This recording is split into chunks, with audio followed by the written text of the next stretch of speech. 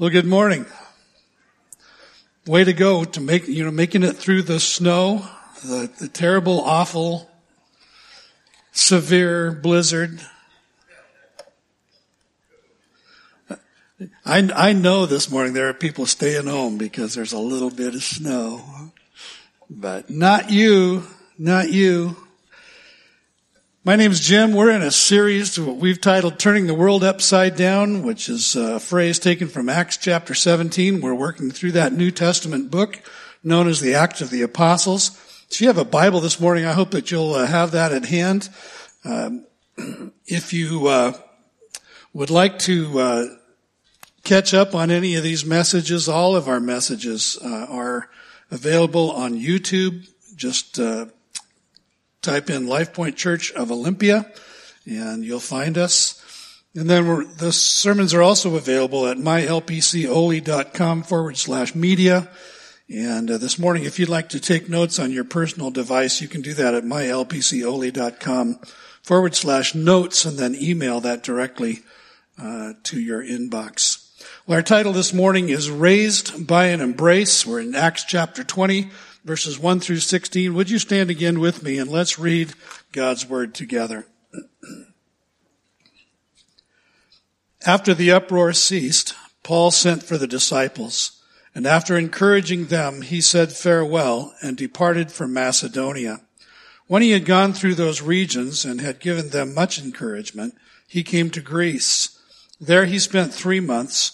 And when a plot was made against him by the Jews as he was about to set sail for Syria, he decided to return through Macedonia. Sopater the Berean, son of Pyrrhus, accompanied him, and of the Thessalonians Aristarchus and Secundus, and Gaius of Derbe and Timothy, and the Asians Tychicus and Trophimus. These went on ahead and were waiting for us at Troas.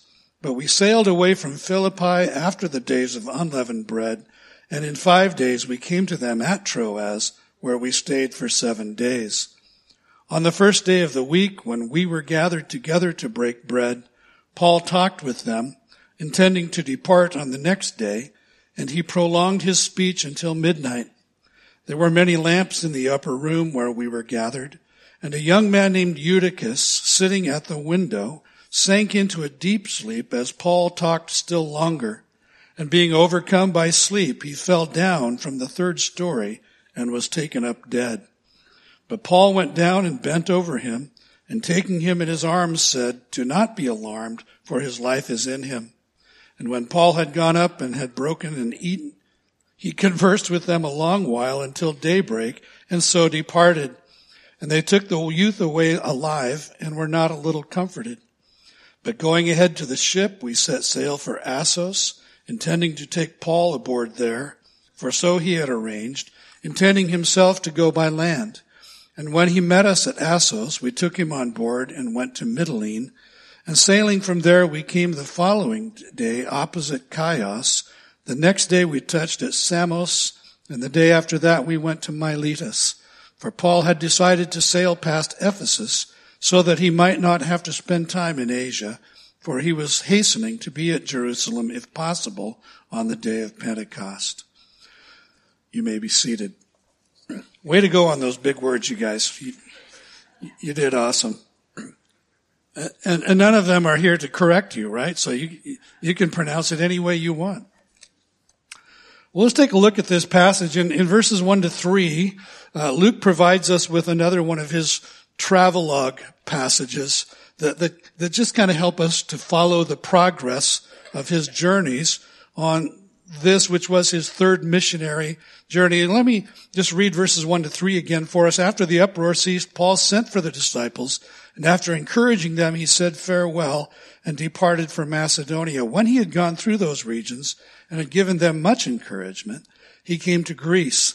There he spent 3 months, and when a plot was made against him by the Jews as he was about to set sail for Syria, he decided to return through Macedonia.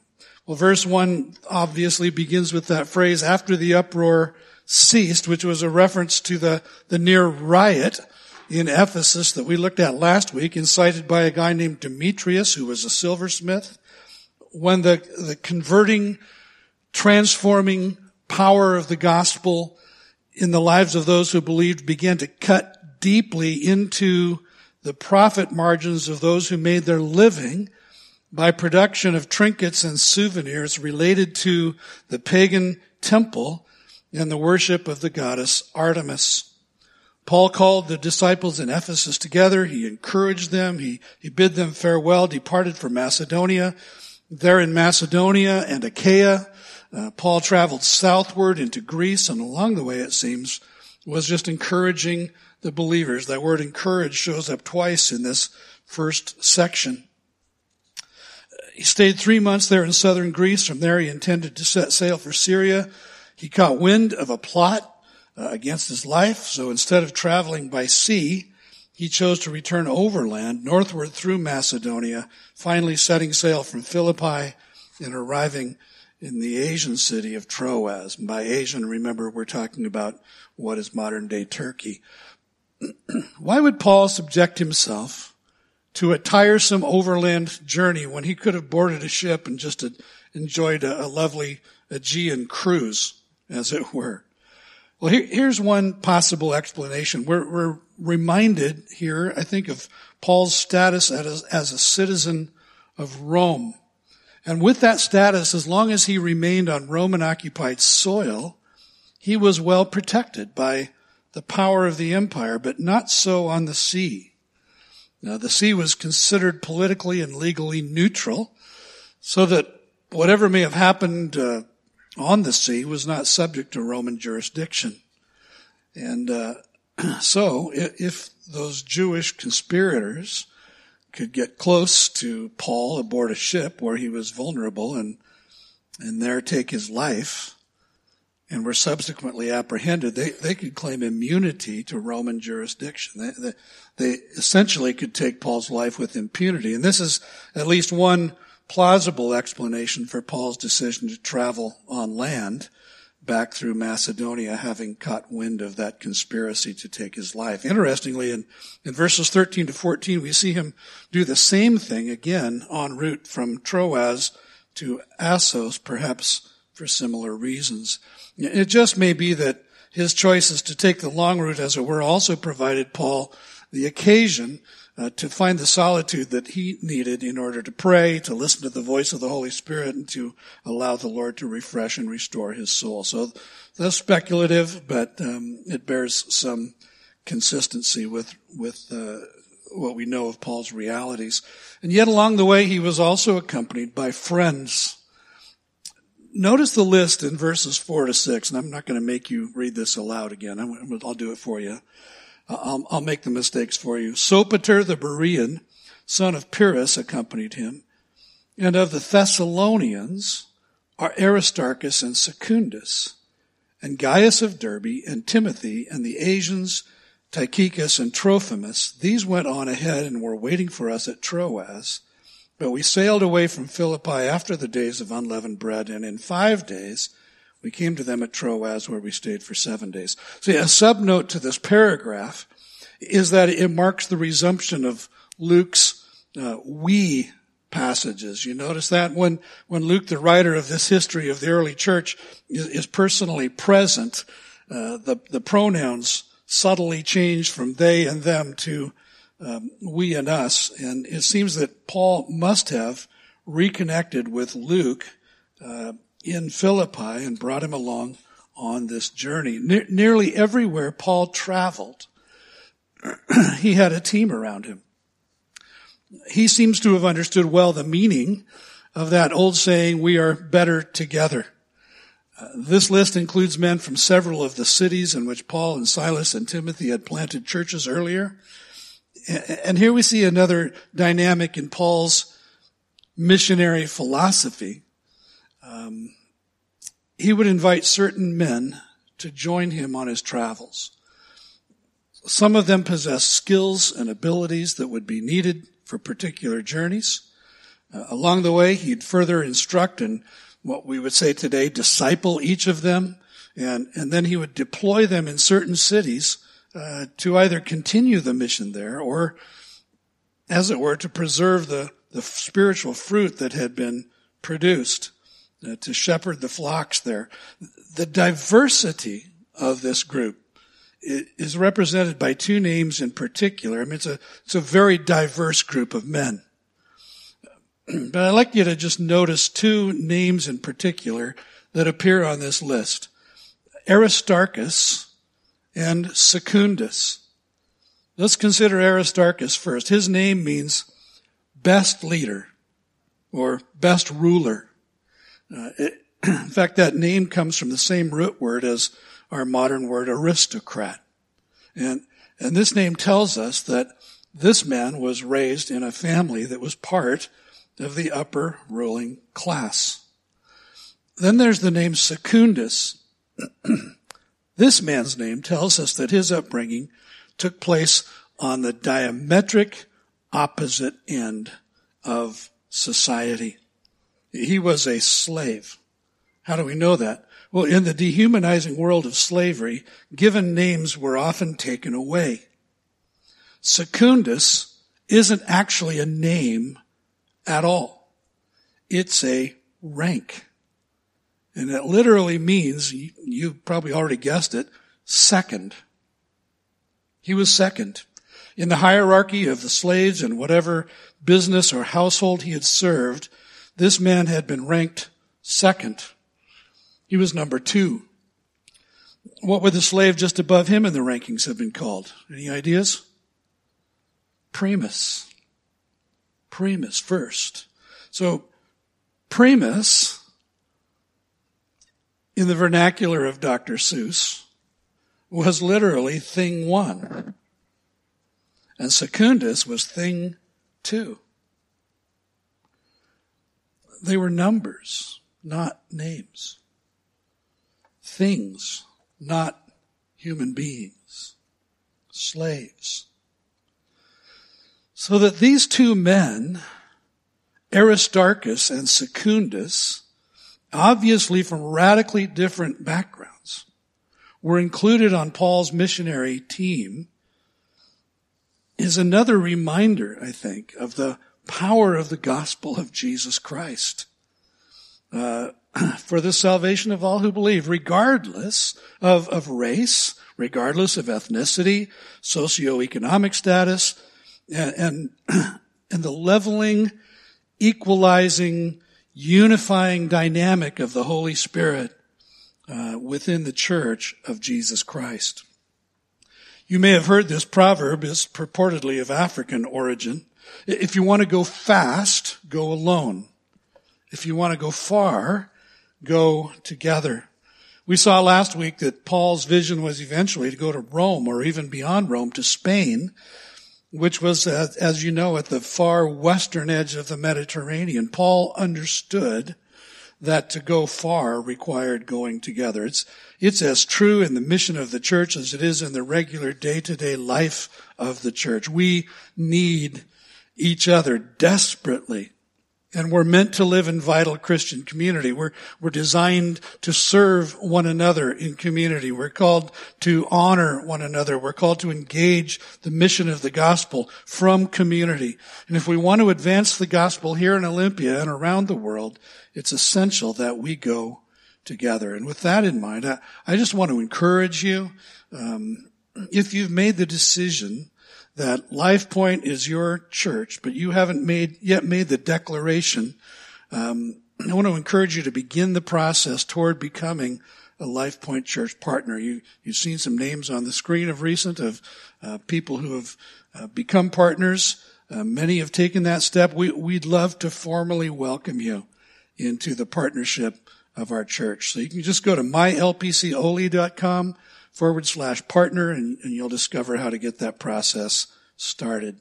Well, Paul and his band of brothers arrived in the Asian city of Troas, and it comes as no surprise that when the next Lord's Day came around, they gathered together with the church in that city.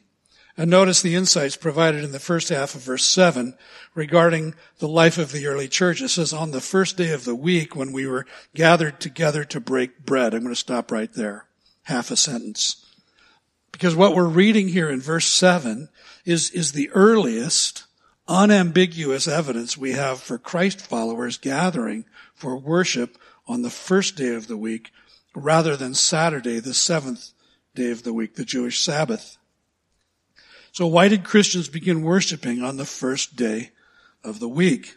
Why is it sometimes referred to in the New Testament as the Lord's Day? Since the first century A.D., the majority of Christians around the world have met on the first day of the week because it was on a Sunday that the Lord Jesus was raised from the dead. It's not that the earliest Jewish believers in Jesus as Messiah were rejecting the synagogue gatherings on Saturday. In fact, most of them continued on in the synagogue with their Jewish friends and family on Saturdays.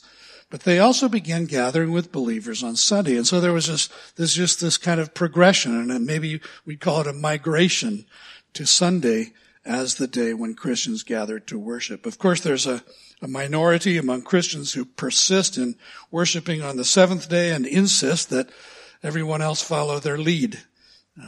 Some of them can be very aggressive, even militant, in their attempts to persuade the rest of us that we're doing it wrong. How should we respond to them? Well, we should respond to them in love. That's how we should respond to them. So let's understand and acknowledge that while there's good reason for the long-standing tradition of Christians gathering to worship on Sundays, there is in fact no biblical prescription. There is no biblical requirement to do so. So if some want to worship on Saturdays and feel they're doing the right thing, let them do that. Bless them for their conviction. In fact, Paul wrote to the believers in Rome, Romans 14 verses 5 and 6, one person esteems one day as better than another, while another esteems all days alike. Each one should be fully convinced in his own mind.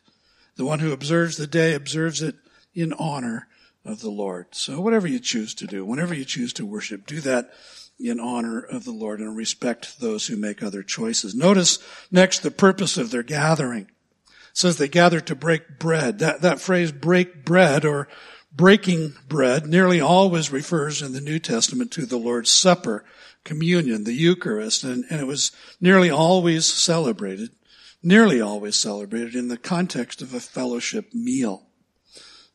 So the event about which we're reading this morning would have included at least three elements: a fellowship meal, probably a big potluck, celebration of communion, and then a time of instruction from God's Word. And we're going to be breaking bread together at the close of this service today, as Evan mentioned earlier, as we celebrate the accomplishment of Christ for us through the cross, as we celebrate our oneness in Christ, and as we celebrate the hope that's ours, that we have, that He's coming again to take us home. And by the way, what's commencing this Wednesday evening with our family nights is a fellowship meal for the whole church, and as well as a time of biblical instruction. I hope you're planning to participate. It's going to be just a great time for the whole family. Looking forward to that very much. Well, during that gathering of believers in Troas, we read of a young man among them who was killed by preaching. Any of you resonate this morning with that thought? Killed by preaching. Paul talked with them, intending to depart on the next day, and he prolonged his speech until midnight. See, you've got it easy. There were many lamps in the upper room where we were gathered, and a young man named Eutychus, sitting at the window, sank into a deep sleep as Paul talked still longer, and being overcome by sleep, he fell down from the third story and was taken up dead. Now, can we talk for just a moment about sleeping in church? I just want to affirm that some of you are champions at that, and you know who you are. So do I. And some of you are really subtle. And this is how I see it from up here. You open your Bible at the appropriate time, and you set it neatly in your lap, and then you gaze downwardly, attentively at that. And as if you're reading and meditating. But eventually your eyes close and you're suddenly attending another church. You're in the sanctuary of the blessed rest. And it's not really a problem until one of three things happens. One is that your lower lip separates from your upper lip and just begins to hang downward towards your Bible, so that you begin to drool on your Bible. I've seen it happen. This is usually accompanied by some pretty dramatic head nods, as if you're agreeing with what I have to say. Or two, you begin to snore, the dead giveaway to everyone around you. Or three, you suddenly awaken accompanied by this major flinch, right? And often some flailing, and I see you. I see you. There's one man that will live in my memory as the ultimate master. His name was Bob. He was a former Marine. His wife was on the staff of the church that Marcy and I attended when I was in grad school. And he would always sit in the second row from the front of the church, right down here, so that his back was to most of the congregation, right? Nobody could see what was going on with Bob. But he could sit ramrod straight, cross his arms across his chest, go to sleep, and maintain that posture like a pro right through the sermon while enjoying a very nice nap. And in the Hall of Fame of church sleepers, Bob was legendary. Some of you know the name John Wesley, who was the English theologian and evangelist who became the father of what we know as the Methodist movement, the Methodist Church. I heard a story about a man who was sleeping during a sermon in Wesley's church, and Wesley could clearly see from his pulpit that the man was dozing. And so suddenly, in the middle of his sermon, in mid-sentence in fact, Wesley just unexpectedly began screaming, "Fire! Fire! Fire!" And of course the sleeping man abruptly awakens and says, "Fire where? Where's the fire?" And Wesley responded, "The fire's in hell for those who sleep in church." It's a great story. I can assure you that sleeping in church will not be the cause of anyone's eternal damnation. And I want you to know that if you need to take a nap in church, be my guest. I'm glad you're here. Just don't snore. Luke tells us that Paul kept on talking with the believers there in that upper room in Troas until around midnight. It's important for us to understand the circumstances, and Luke points it out. For Paul, there was the recognition that his time there was very short. He expected never to be back in Troas again. He intended to depart the next day, and so he wanted to take full advantage of the opportunity to instruct them in the Lord from the Word of God. On the part of the believers, there's no hint here that they were anything but eager and receptive. It wasn't viewed like we Americans do as beyond the pale to preach till midnight. It was obviously an evening service. It began in the evening. Luke's observation that Paul kept on teaching them past midnight is merely factual. It's not at all critical.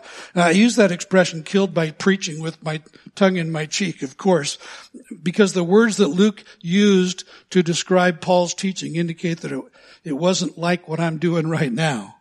It wasn't a monologue, a sermon, standing 6 feet above contradiction and holding forth. That's not what was going on. Instead, there was a dialogue. That's the word that Luke uses here. It was a give and take. There was an exchange of questions and answers, an interchange of thoughts and ideas. Nevertheless, as Howard Hendricks used to say, the mind can only absorb what the body can endure. And I've heard that morphed a little bit to the mind can only absorb what the butt can endure. I've also heard that mind can only absorb what the bladder can endure. This reality was being played out that night in the life of a young man named Eutychus. And interestingly, and perhaps appropriately, his name literally means well-fated or fortunate. Fortunate young man. Fortunate he was, especially on this occasion. So let's consider the circumstances that Eutychus was dealing with that night. Luke tells us, first of all, that Eutychus was a young man in his prime. He'd probably already put in a full day's work. He had participated in the meal that evening, so he had a full stomach. The hour was late. The upper room was crowded and warm. And remember, this isn't a church building. This is an upper room in a home. This is a third-story room in a home. It was crowded and warm. The oil lamps would have added to the warmth.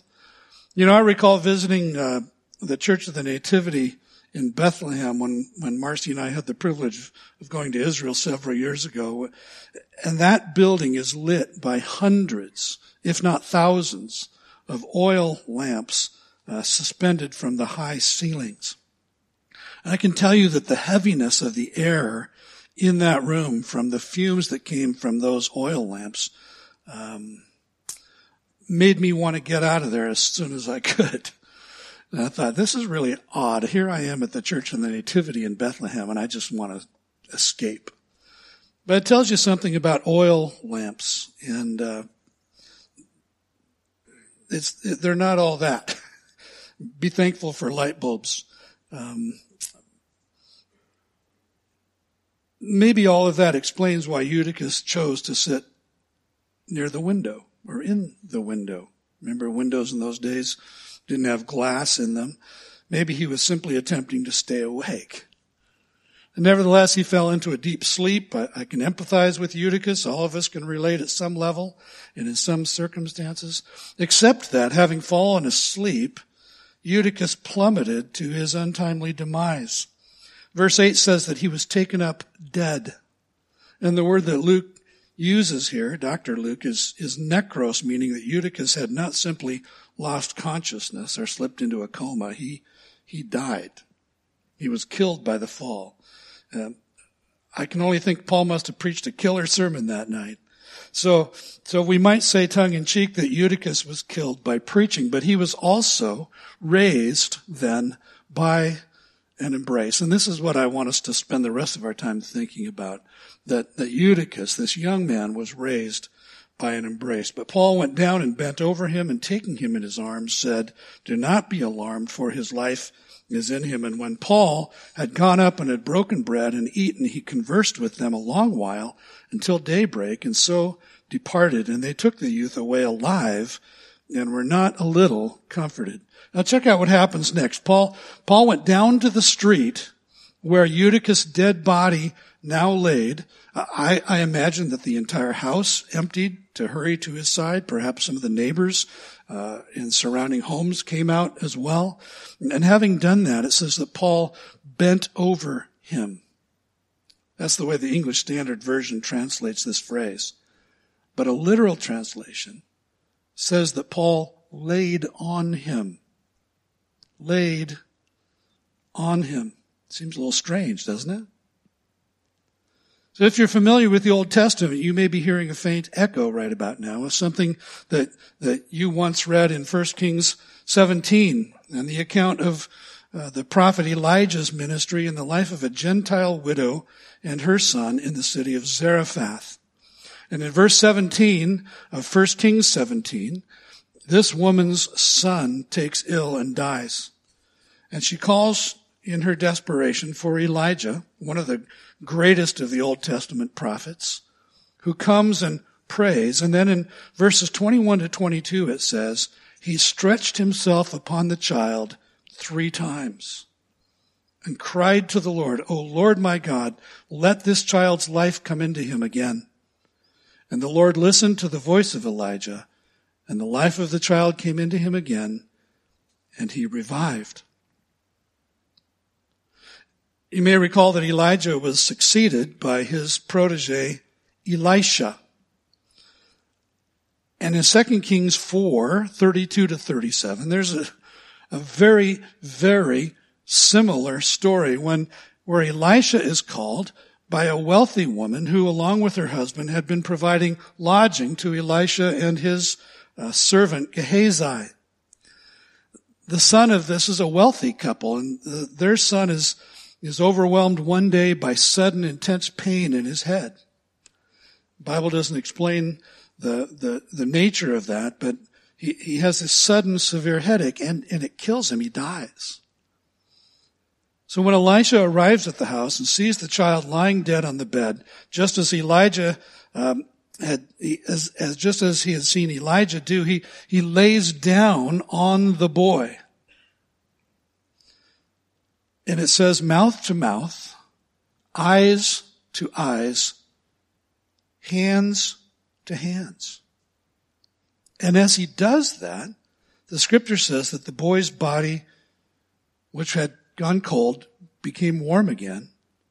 Elisha gets up, he walks around the room. I don't know what the symbolism of that is, or if there's any symbolism, or if he's just taking a break, but he walked around the room.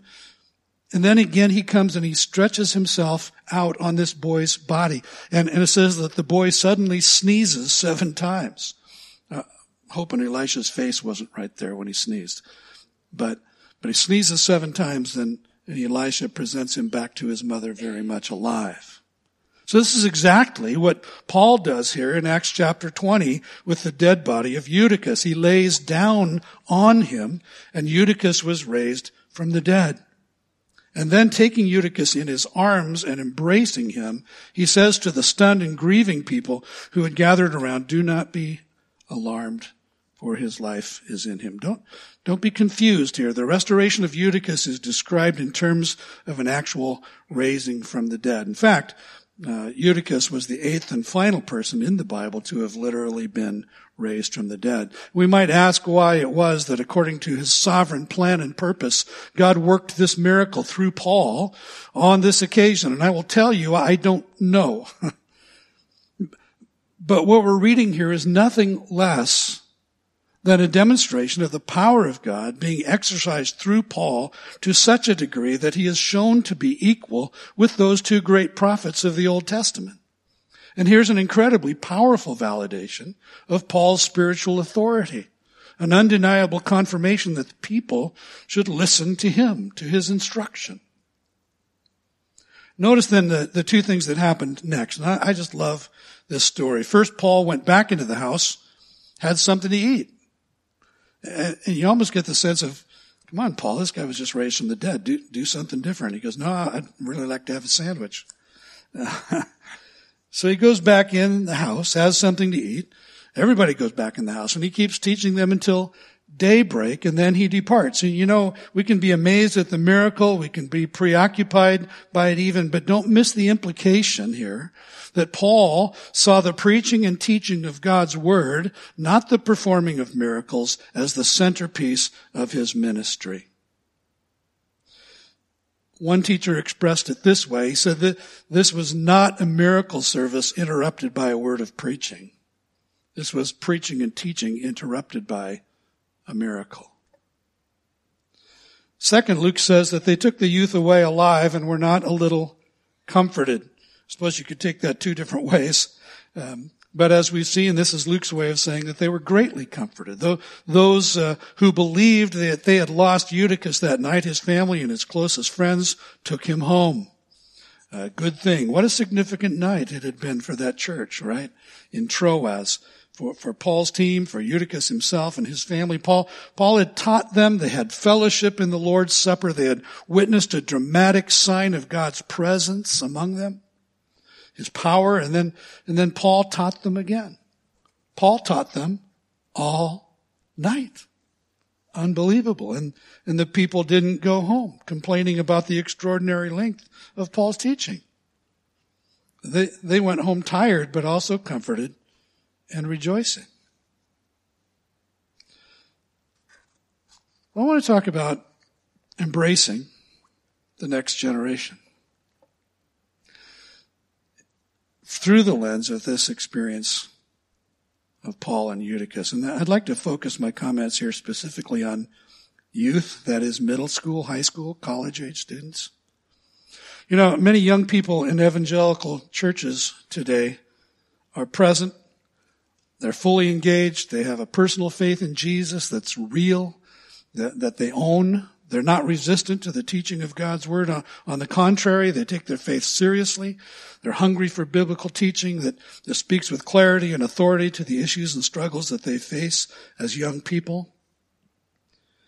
But I think we have to acknowledge that many more, though physically present, are essentially disconnected, whether spiritually or intellectually or relationally. And perhaps the imagery of Eutychus sitting on the fringes of the room, visibly looking inward but functionally leaning outward, provides a helpful paradigm for understanding the dynamic of students being here but not really here. These may be sitting in church, but in reality they are moments away from a fatal fall. I read a book when I was a graduate student, the title of which still haunts me. It was, Will Our Children Have Faith? Will our children have faith? It's a question I think that should haunt both Christian parents and church leaders today. The statistics vary depending on which studies one may consult, but what nearly all of the major studies of the spiritual lives of American evangelical teens conducted in recent years agree on is that roughly 65 to 70% of high school students who enter college as professing Christians will leave college with little to no faith whatsoever. And these students usually don't return to the church or to Christian faith even after graduation.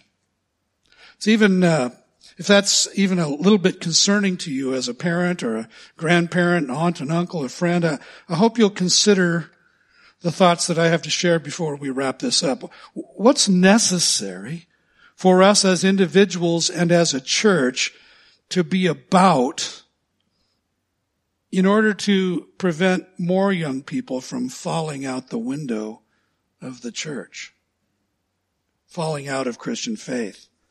And I'd just like to use as an outline for these thoughts the actions of Paul in response to Eutychus. First, Paul, remember, went down 3 stories. From 3 stories above to where Eutychus was. And here's how I'd like to apply this. One of the leading indicators for young people who develop a sticky faith, that is, a faith that endures through adolescence and into mature adulthood, is that they experienced intergenerational connectedness within the church. In fact, all of the major studies are now pointing to this one factor, that students were intergenerationally connected within the local church where they were raised. That is, that they had meaningful relationships with Christian men and women who were older, even considerably older than they. They knew these people personally and were personally known by them. They had meaningful relationships with children who were younger than they. Foundational to that is that they had at least one parent who had a genuine faith in Christ. And the most reliable element in a child developing a faith that lasts is that they saw an attractive model of personal faith in that parent and were taught and encouraged in the faith by that parent. And in the absence of that parental influence, the next best thing was that another caring adult became a personal mentor or a kind of surrogate parent in their life and showed them what it means to follow Jesus.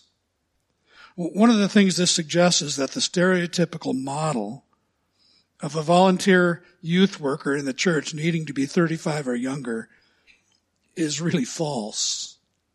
And I lived this as a young person. The couple in the church that I grew up in who volunteered to lead middle school ministry were old enough to have been our grandparents.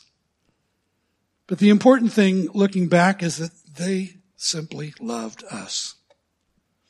And because of that, we loved them in return. Their home was always open to us. They took great interest in our lives. And you may have thought at one time or another that you're too old to work effectively with young people. And I want you to banish that thought. If you're willing to love kids, genuinely love them without an agenda, and enter their lives as an encouraging influence, God can use you as a teacher, a mentor, or a friend, and He will if you'll let Him. I hope that you'll consider joining our youth ministry team. This is a critical moment for us, and I just want to strongly encourage you in that direction. Allow me to suggest a few other ideas for coming down those 3 stories to where young people are. I want to encourage you to invest in the kids in our church in this simple way. If you can't do anything else, do this. Simply learn their names. Greet them by name each Sunday. allow them to do the same with you. Become a prayer partner with a young person in our church.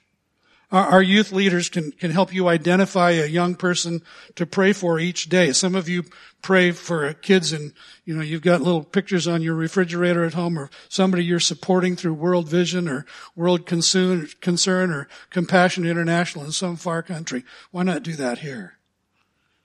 Choose a young person and just pray for that person. Pray that God draws that student close to himself, that they come to know Jesus personally, that they grow in that relationship for a lifetime.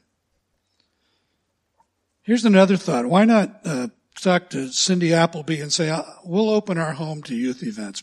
Maybe you've got a great backyard, or maybe you've got a big living room, and make a point of getting to know the kids then who come to your place. Make a point of meeting and eating with one or more teens at our family nights that begin this Wednesday.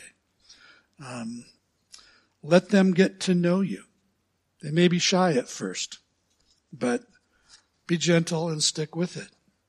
Just draw close to a kid. Here's another key element of intergenerational connectedness in the church. Involvement. This is problematic for us, honestly. Involvement in all church worship during high school is now more consistently linked with mature faith in both high school and college than any other form of church participation. And here's what people who are serious about youth ministry are telling us these days.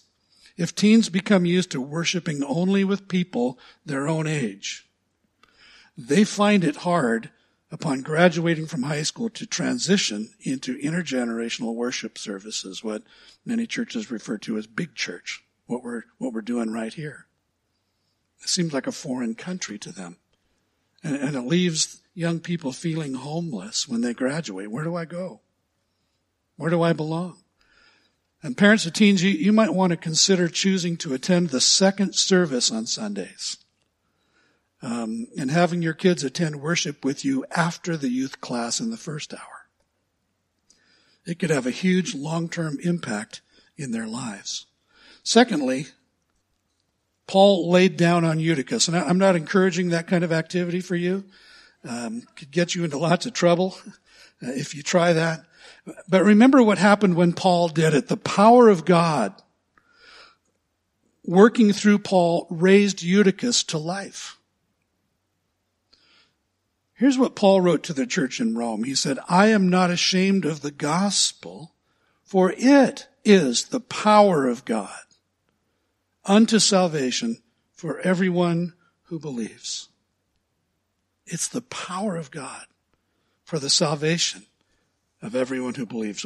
What's my point? Nothing is more important to the development of a faith that lasts a lifetime than a young person's view of the gospel of Jesus Christ. One of the fatal errors that churches make in ministry with teens is to go heavy on pizza and entertainment and light on Jesus and the Bible. So many of those who leave the church after high school or college are reporting that they were simply bored. They got tired of pizza. They got tired of game nights. They were under-challenged in the church. Young people are hungry to know what the Bible has to say about who they are, about their personal lives, their worldview, their relationships, their purpose in life, their eternal future. Will we tell them? Will we give them the answers to those questions? They may not even know how to articulate those questions, but will we answer them, or will we simply entertain them? What they themselves are telling us is that they want more of Jesus, not less. They want more of the gospel, not less. They want more of the Bible and not less. Third, Paul embraced Eutychus. He embraced him. He took Eutychus in his arms. And I think this points to the need and the longing of young people to be embraced in a grace-filled community. If you're paying even a little bit of attention to what's going on in our nation and in our world, you're aware that young people today are reporting unprecedented rates of loneliness, anxiety, depression, drug abuse, sexual confusion, gender dysphoria, suicide. And kids in the church are not at all immune to any of that. They are living in the same world. They're being impacted by all of the same influences. What can make a difference? Caring, thoughtful, Christian adults embracing the children and teens in our church. Making sure that each one of them has come to a saving knowledge of Christ, incorporating them into the grace-filled community of Life Point Church. Well, there's so much more I could say, but I'll leave it there. You're reasonable people. I hope you'll reflect on these things. I hope you'll consider your own response. Let me close with just this. A report on a national research study conducted by the Evangelical Free Church of America that was titled "The Church and the Future of Youth Ministry" included this comment in its conclusions. The future of successful youth ministry hinges on our willingness to make resilient disciples who make resilient disciples. Churches that replace nervous hand-wringing with energetic mission to the next generation will get a courtside seat to the transformation of young people.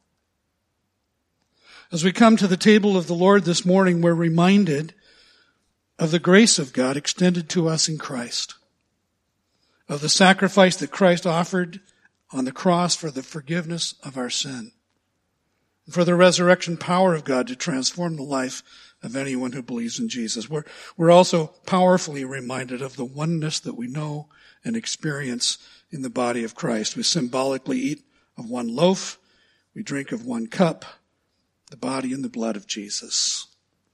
So if you're a believer in Jesus Christ this morning, we invite you to participate. If you'll take that thing that was handed to you on the way in his gospel, Luke recorded that at that last meal that Jesus enjoyed with his disciples before his suffering and his crucifixion, the Passover meal, that in good Middle Eastern form, Jesus reclined at the table and the apostles with him. And he said to them, "I have earnestly desired to eat this Passover with you before I suffer. For I tell you, I will not eat it until it is fulfilled in the kingdom of God." And he took bread, and when he had given thanks, he broke it and gave it to them, saying, "This is my body, which is given for you. Do this in remembrance of me."